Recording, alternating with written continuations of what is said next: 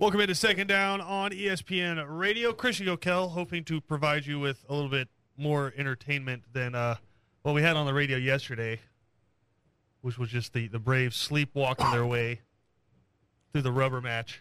That might have been entertaining for some people. You never know. Mets fans.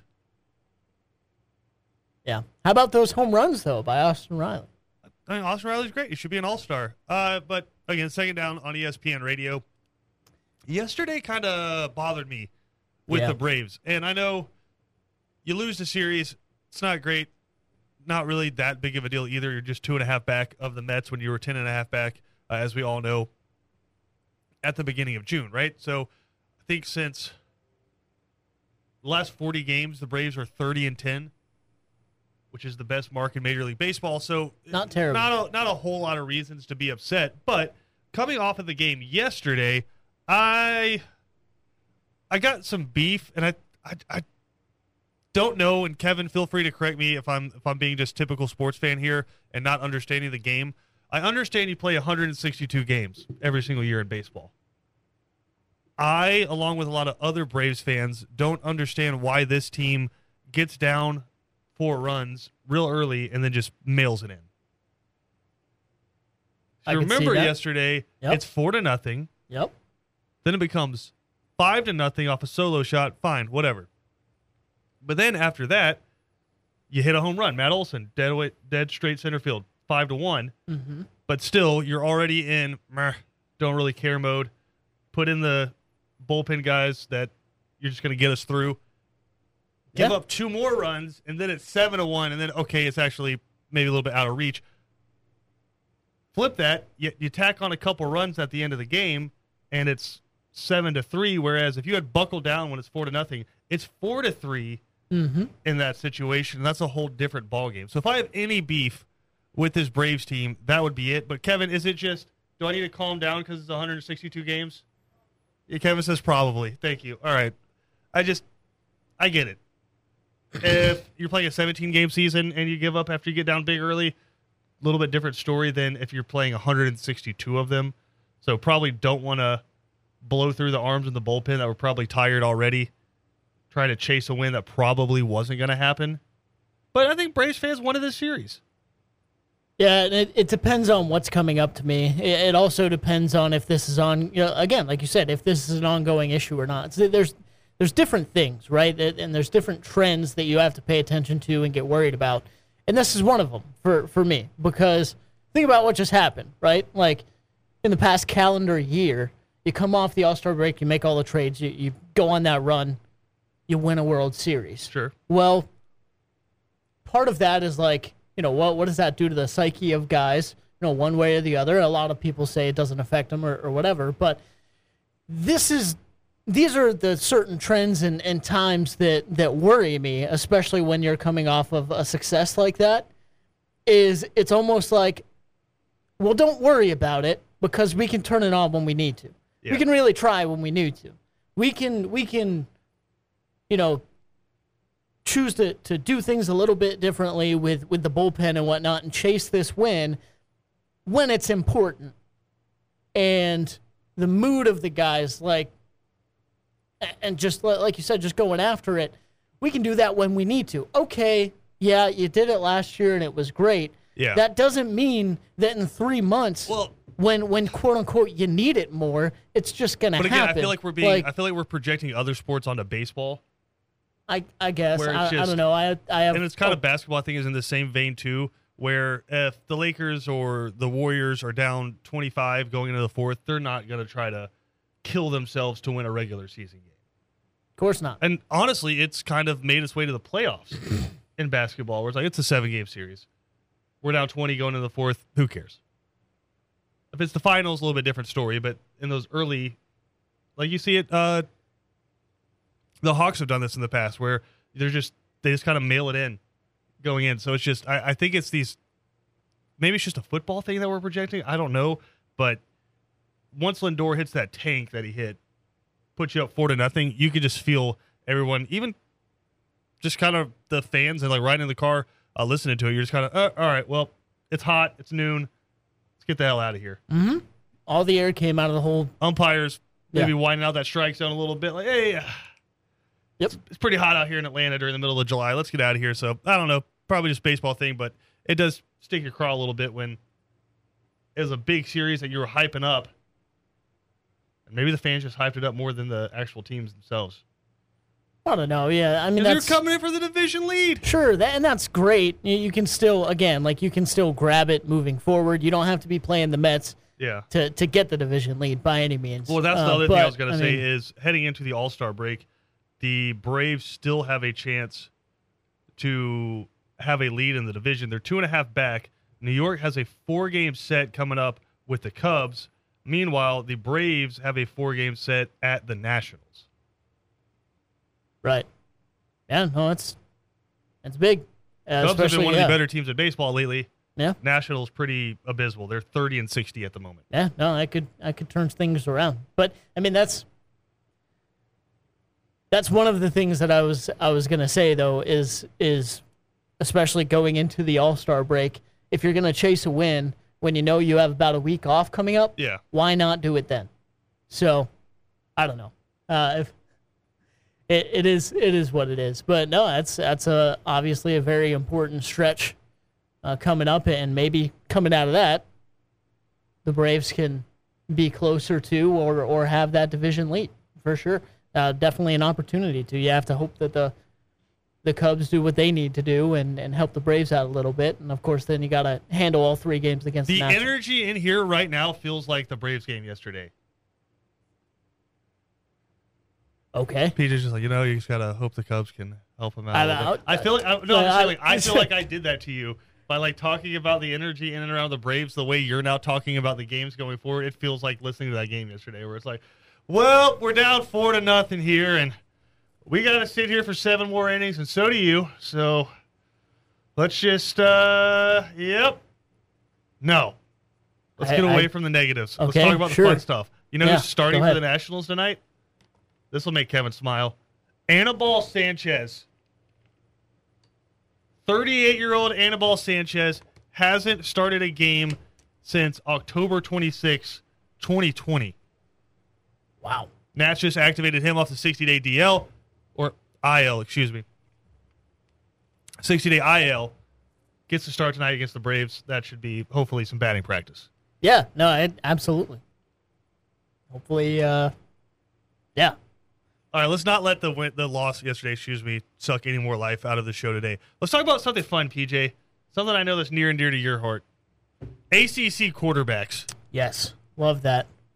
Well, okay, so the reason I bring it up, the ACC just announced, much like we talked about last week, who their attendees are going to be, student-athlete attendees to ACC Media Days in Charlotte. And as I was looking through them, I was like, quietly, the ACC has a damn good group of quarterbacks right now. Very quietly. Going into last year, not really the same kind of vibe, right? Didn't know what to expect out of Clemson because of Trevor Lawrence is moving on, right? Miami, we hadn't even heard of Tyler Van Dyke yet. Well, that's Brennan Armstrong was a name that no one knew. Yeah, I think Sam Howell was probably the odds-on favorite to be the best quarterback in the ACC last year. I think it was a different vibe, but I think it was for different reasons. No one knew who Van Dyke was, but everyone was freaking out about De'Aaron King, and you see how that worked out. There were a lot of people that were, holding DJU as a Heisman candidate and basically giving it to him already after the Notre Dame showing. They thought he would just slide in and be the next guy, right? Deshaun, Trevor, DJU, forgetting that there was a Kelly Bryant year and a half in between there. Right. No, exactly. So, I think a lot of people had a lot of hype for Kenny Pickett as well. So, it was very different. It's crazy to see how different it turned out by not even the end of the year, week 6. So, no, it's certainly in a very interesting, different spot this year, without a doubt. So, I think going into this year, if we're talking best college quarterback, to me in the ACC is Malik Cunningham. Yeah. Out of Louisville. And I don't know that he gets the attention he deserves. Last year, 2,941 passing yards, 19 touchdowns to 6 interceptions. Not great in terms of the skew there, but when I add in the other stats here, you kind of see where his game's at. 1,031 yards on the ground and 20 touchdowns from the quarterback for Louisville. Almost 40 touchdowns on the ground, which not too long ago was kind of unheard of, a combined 40 touchdowns from a quarterback, right? True. Yeah. Over 4,000 total yards. And just quietly, nobody really talks about him. Just hanging out there with Scott Satterfield playing at the Pizza Stadium. Yeah. Well, that's part of the problem there is, like you said, no one talks about him enough, and we're just overlooking all these crazy stats he's putting up. But Correct. At the same time, it's, probably because of the team around him there at Louisville and kind of the success they haven't had. Sir. But it's pronounced Louisville. Okay. Louisville. Right. Gotcha. It's got to get stuck in the back of your throat a little bit. Yeah, no, you're right. Kind of like Billy Napier. Yeah, for sure. I'll let you say it like that, but it's wild how much people kind of don't pay attention to it, but he's always up there putting up highlight crazy plays. Devin Leary, another really good one at NC State. To me, I really like Devin Leary, and 35 touchdowns to 5 interceptions last year for him returning to try to take NC State to that next level, try to go up to the ACC championship. They beat Clemson last year. They were the one who ended Clemson's reign of terror in terms of ACC matchups, right? But Devin Leary, if there's one drawback to me, it just feels like he doesn't have that killer instinct. I don't know if that makes sense. Right. Like, really good in the game flow, but when it comes down to it at the end, it's just – and he got it done against Clemson last year, and I will readily hand that to him. But I think a lot of that had to do with Clemson's offense just being atrocious, especially early in the year. He just doesn't have that killer instinct late in the game. Maybe that's something that changes. We mentioned Tyler Van Dyke. Last year takes over for De'Aaron King, goes for almost 3,000 yards, 25 touchdowns, 6 interceptions, and he's a gunslinger, and all of a sudden has propelled his way from backup quarterback last year to potential top 10 pick. Yeah. Coming up following this season. We mentioned Malik Cunningham. Brennan Armstrong, he gets DJ Hughes, former offensive coordinator, as his head coach now, and Tony Elliott after Bronco Mendenhall retires. Last year, 4,449 yards through the air. Crazy. 31 touchdowns, 10 interceptions, and also had 9 touchdowns on the ground. Yeah. No, it is wild. You look down and you see Virginia putting up, 30s, 40s, 50s all year. It's like, what in the world is happening there? And it was mostly all him. So the defending Coastal champion quarterback Sam Hartman from Wake Forest, he's back for another year. Yeah. He went for over 4,000 yards last year, 39 touchdowns to 14 interceptions. He did have 50 touchdowns last year, PJ. 11 touchdowns on the ground for Sam Hartman. He's back. Kadon Slovis comes over from USC to try to replace Kenny Pickett there for Pitt. He had 2,513 yards, 11 touchdowns last year to 8 interceptions, but he got banged up during the season. Phil Jerkovich is back at Boston College, another guy who got injured last year but could be a excellent quarterback for Boston College. DJ Hughes back at Clemson, like we were just talking about going head-to-head against him. He's back. Yeah. And as of right now, probably going to be the starter.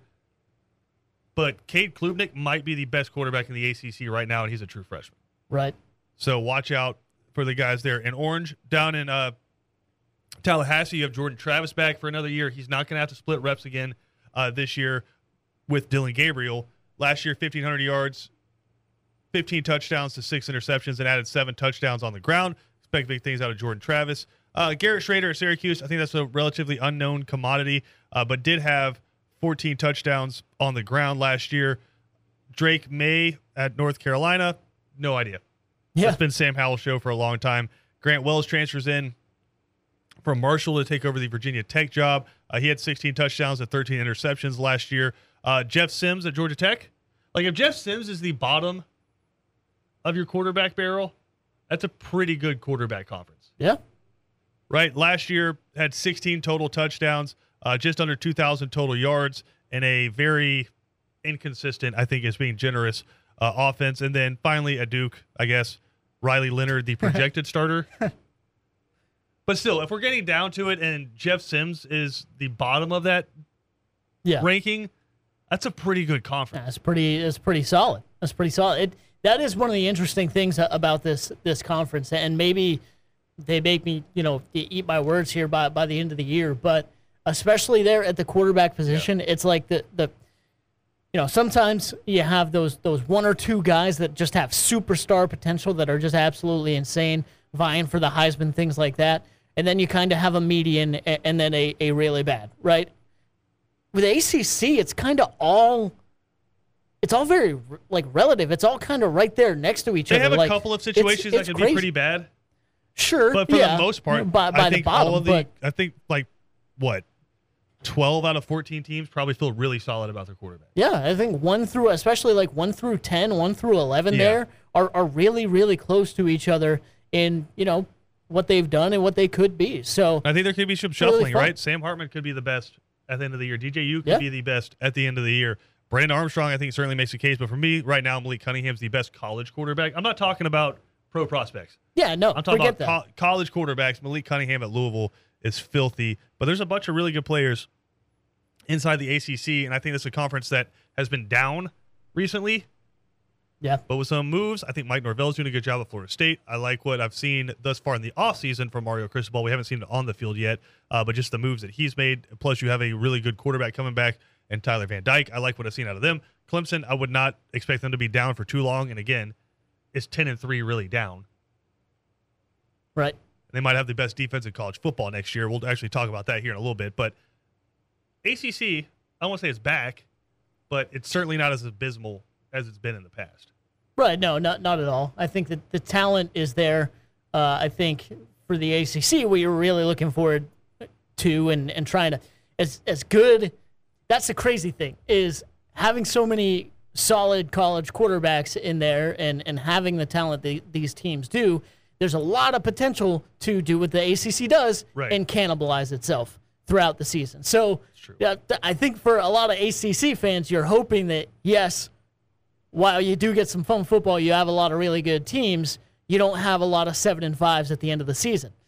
But we'll see. I do think there's one team that's better than the rest, and we're going to dive into that when we come back. But this is Second Down. We're presented to you by the Uniform Source on ESPN Radio. If you miss any portion of the show, check it out wherever you get your podcast. We got more to come after this. Second Down on ESPN Radio is presented to you by the Uniform Source. Christian Gokel alongside PJ Zuko. Glad to have y'all with us here on this Thursday afternoon. We were talking about Clemson there in the last segment, PJ, and it's amazing how quickly the narrative and the landscape and the attention can just get pushed away from you when you only win 10 games in a season. That's it. Well, I guess to be fair, they lost a couple early, right? Yeah. You drop one to Georgia to start the season, 10-3. Don't give up a defensive touchdown, but lose the game, right? And then you lose to NC State, and all of a sudden, all right, we don't care about you anymore. You have 2 losses. We'll see you next year.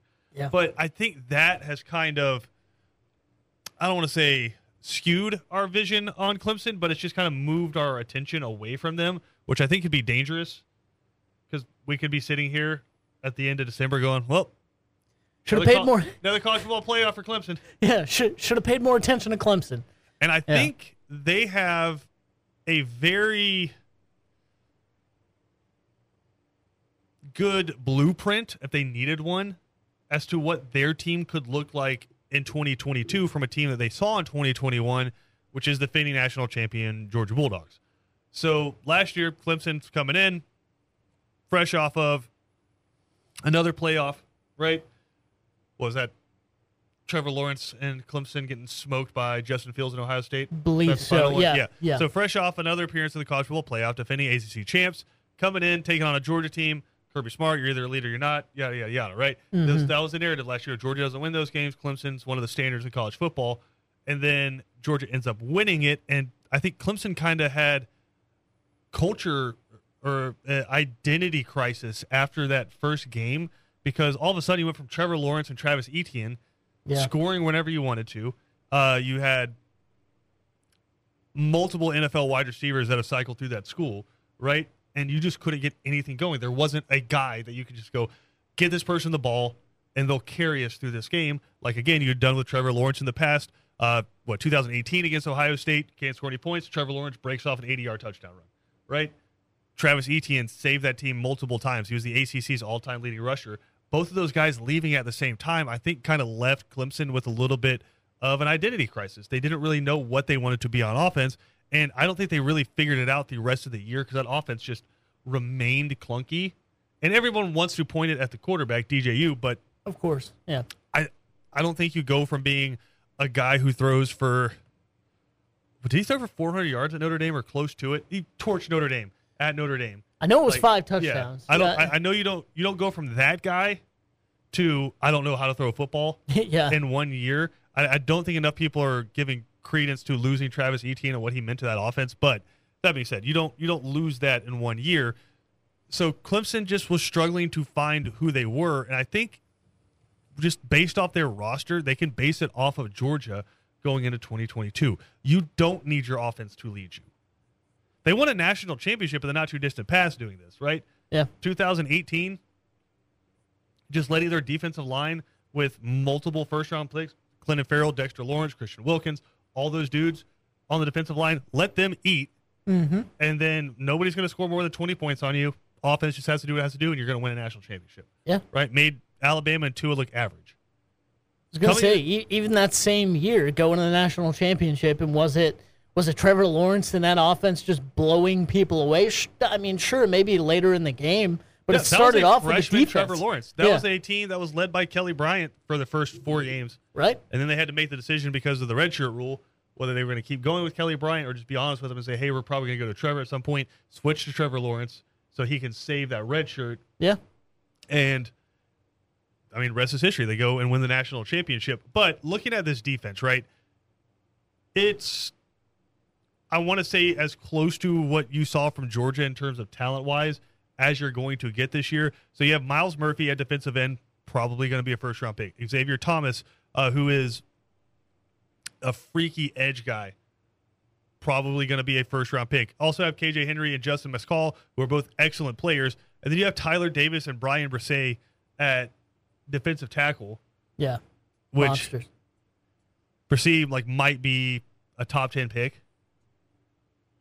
So you have that level of depth across your front. Now, do you have a Nakobe Dean at linebacker? No.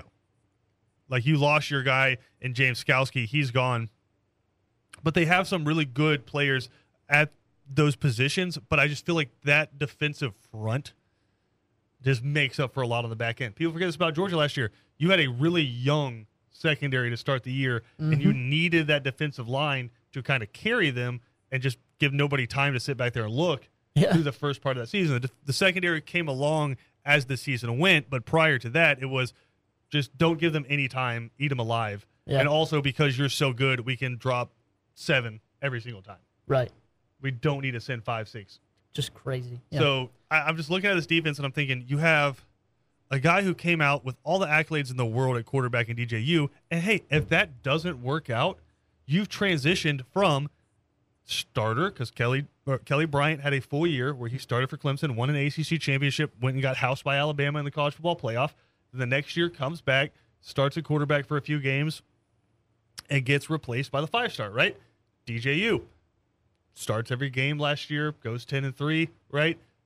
Coming back this year, probably going to be your day 1 starter, but Cade Klubnik, who was the Elite 11 MVP, checks all the boxes. Won a state championship in Texas, 5-star, unbelievable.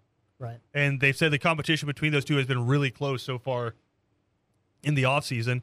If the offense ain't working, which you have a new offensive coordinator, if the offense isn't working, you can make that switch. Yeah. So you kind of have that in your bag, but you just have the fallback of, or we can just win games 14-3. Right. If we need to. Which is they're very capable of doing. Again, they proved it. They proved it last year, and obviously they have the defense to be able to do that again if they need to. Yeah, Davos thinks that 7 defensive linemen could be drafted next year, which is just nuts. Wes Goodwin is the new defensive coordinator. Brent Venables, their longtime coordinator, now the head football coach at Oklahoma. So if there is one little twist there, it's you do have a first-time defensive coordinator, but Wes Goodwin, a guy who studied under Brent Venables and is inheriting this defense, I would not expect to see too dramatic of a shift, at least in year 1, right? Think Jeremy Pruitt replacing Kirby Smart. Yeah, exactly. I think those are probably the best moves. Yeah.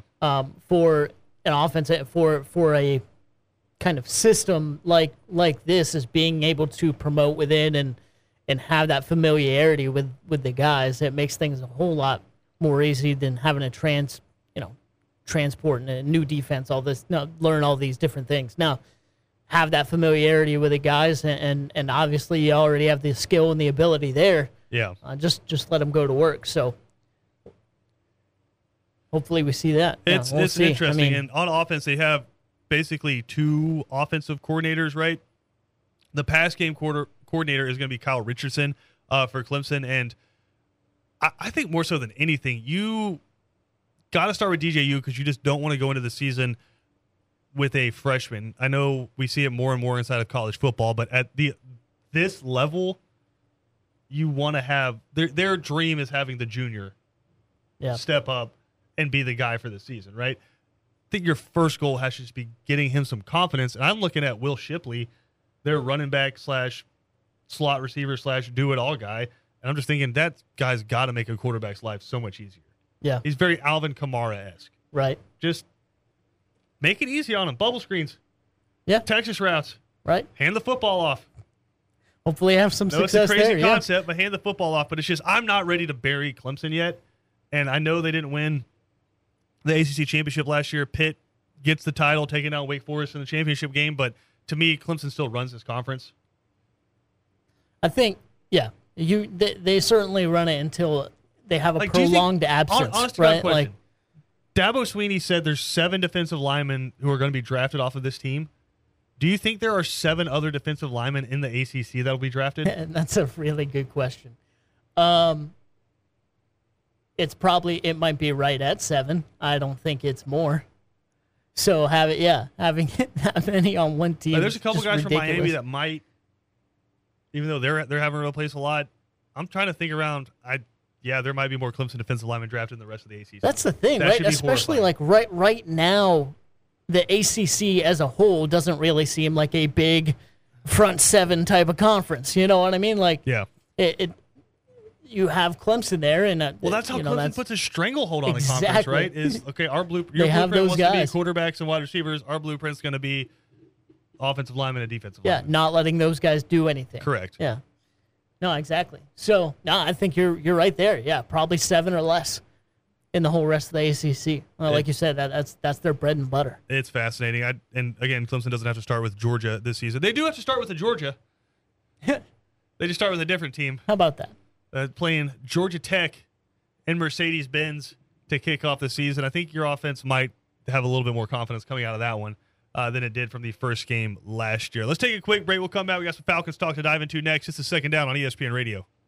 PJ, when you know something bad's going to happen, you just got to find the silver linings in it. Try to take the positives away. Like when you know there's nothing you can do to change it, you got to find the silver linings in it, and you have to find the good and try to build off of it, right? You can't just waller in the sadness and the darkness. You got to find something to build on. You can, but you're going to be there for a while if you do. Like, see the good, I guess, is the best way I can put it out there to you, right? See the good. Okay, right. So when the Atlanta Falcons play football coming up this fall, yes, there's going to be a lot of bad. You don't know it's going to be bad. Oh, listen, it's going to be bad. I know for you, the shining light is going to see your boy, Marcus Mariota, lead the Falcons to the playoffs. What playoffs? Like the relegation playoffs? Like no, what? They're totally gonna. They're gonna. He was pretty good in Tennessee for a little bit. That's fine. Tennessee also had like defenders and offensive linemen. He came in a few times. Yeah, a few times. What was that last year for the Raiders? And like trick plays and stuff, and he did a great job with those. So, hey, there's hope. So that's what the Falcons are living off of this year is Raiders, trick plays, and hope.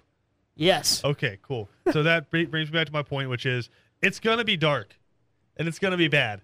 At least you'll have like the red helmets to look forward to against the Eagles. Yeah. Who are probably going to it's the 49ers.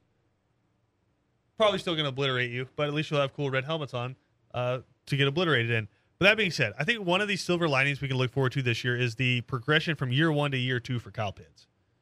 Last year, became the first rookie tight end since Mike Ditka to go for over 1,000 yards. Right. Now, he had the caveat of having 17 games. Or I think they played about 6 back when Mike Ditka used to play. But something like that.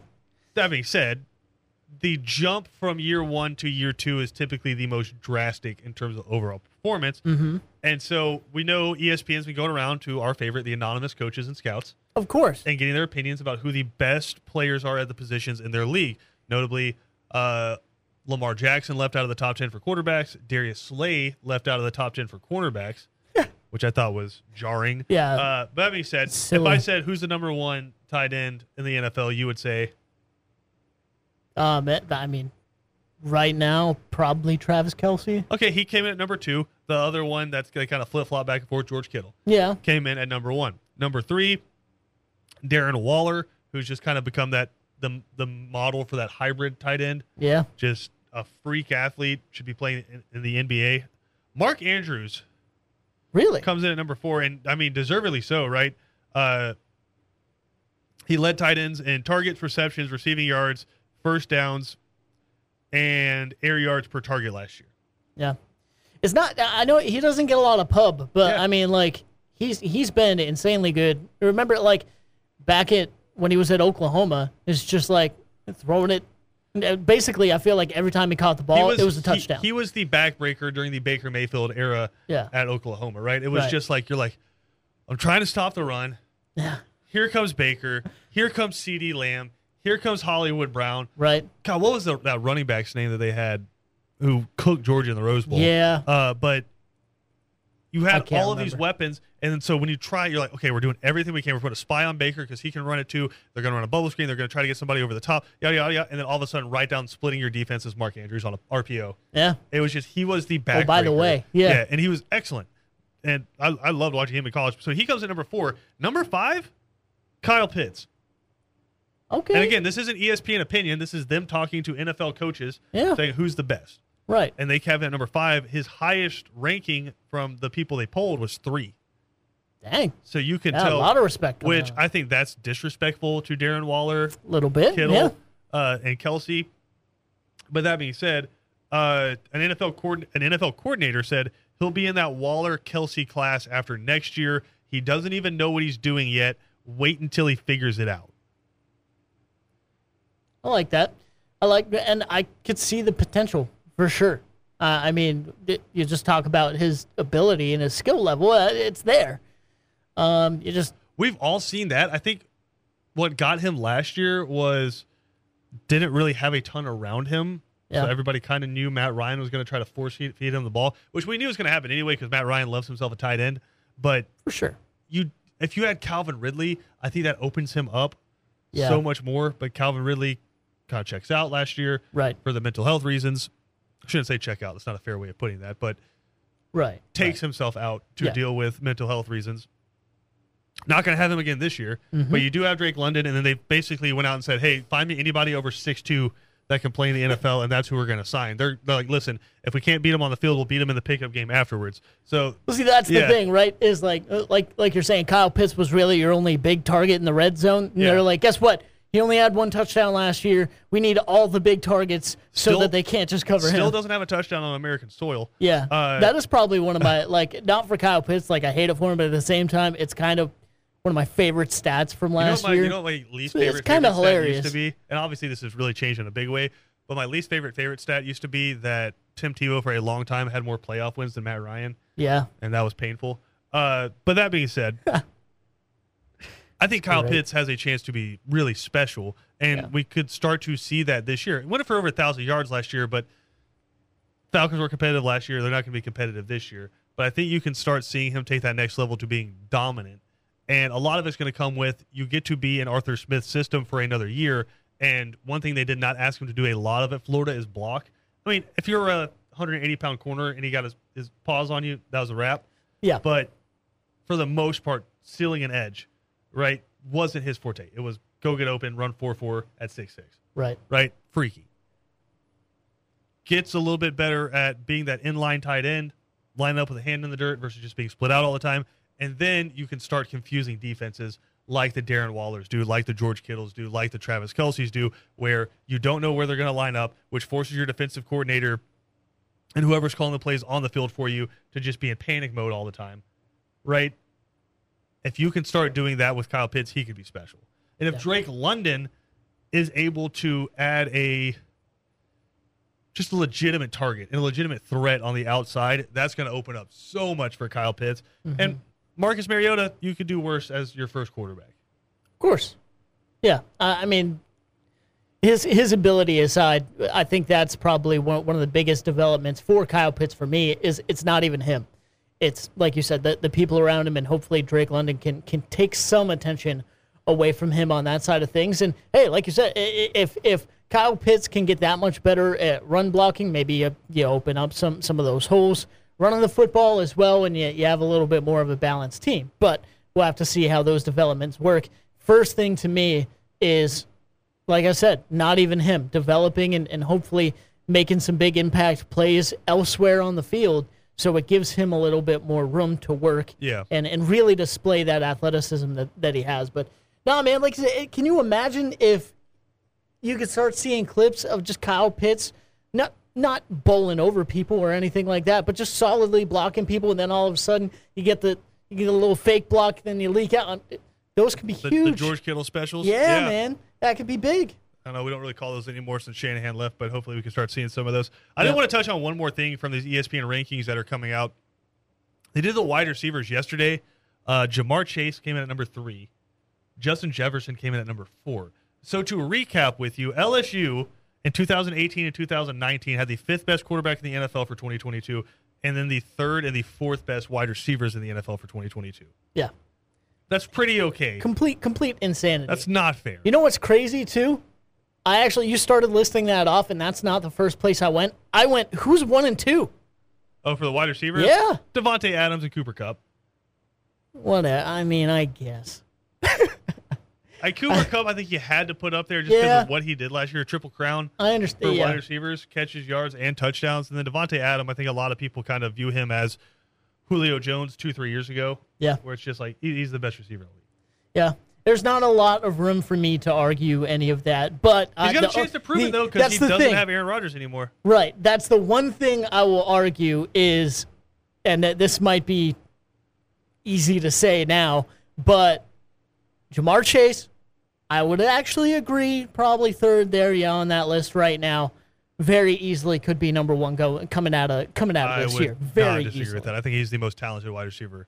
It's ridiculous. And Justin Jefferson's not far behind, and they both played on the same damn team. Why does LSU keep doing that? Jarvis Landry and Odell Beckham. Why do they keep doing that? I mean, I don't know. Can you say? I guess you can say keep doing it, but the difference in 2019, the difference of that team is they had all the guys around them too. They didn't have those 2 guys at wide receiver. What about what? You were talking about having guys around at wide receiver? No, I mean, believe me, I'm specifically talking about LSU. Yes or not yes or no. Wide receiver, Alabama or LSU? Clemson. Are you looking at it? No, I'm just kidding. This is a fluid situation. We update it as we go. It's Alabama. Alabama's wide receiver LSU is DBU. You can be more than one. No. I'm not saying any Alabama receivers inside the top 5. We got to take a quick break. We'll come back and get you ready for 3 and Out next. 2 guys. The voice you hear in the background, that of course, Kevin Thomas, who's only about 5 minutes early for his show, but that's fine. He can hang out, listen to the pros do it. I guess. PJ, you said you had something you wanted to talk about. You were about to bring something up, and you said, I'm going to save it. I want to save it for your honest reaction, and I didn't want to interrupt your point and what we were talking about in the last segment. But there is one thing you did mention, and there is news today that we haven't gotten to, especially on the uniform front. You mentioned the Atlanta Falcons getting ready to use those red helmets against the 49ers this year, which I can't wait for. We've talked about something, and if they do come out with this, they definitely are, then just forget about it. It's over. They have the best uniforms in the NFL. The Bengals releasing the white Bengal. They did it? Teaser. They didn't drop the helmet yet. They dropped a teaser, and it's like this video showing like different tigers, Bengal tigers, whatever, and then it just cuts to, but there's one that's blah, blah, blah, blah, blah. the white Bengal, and then it just fades away. Did it just cut to a picture of Siegfried and Roy?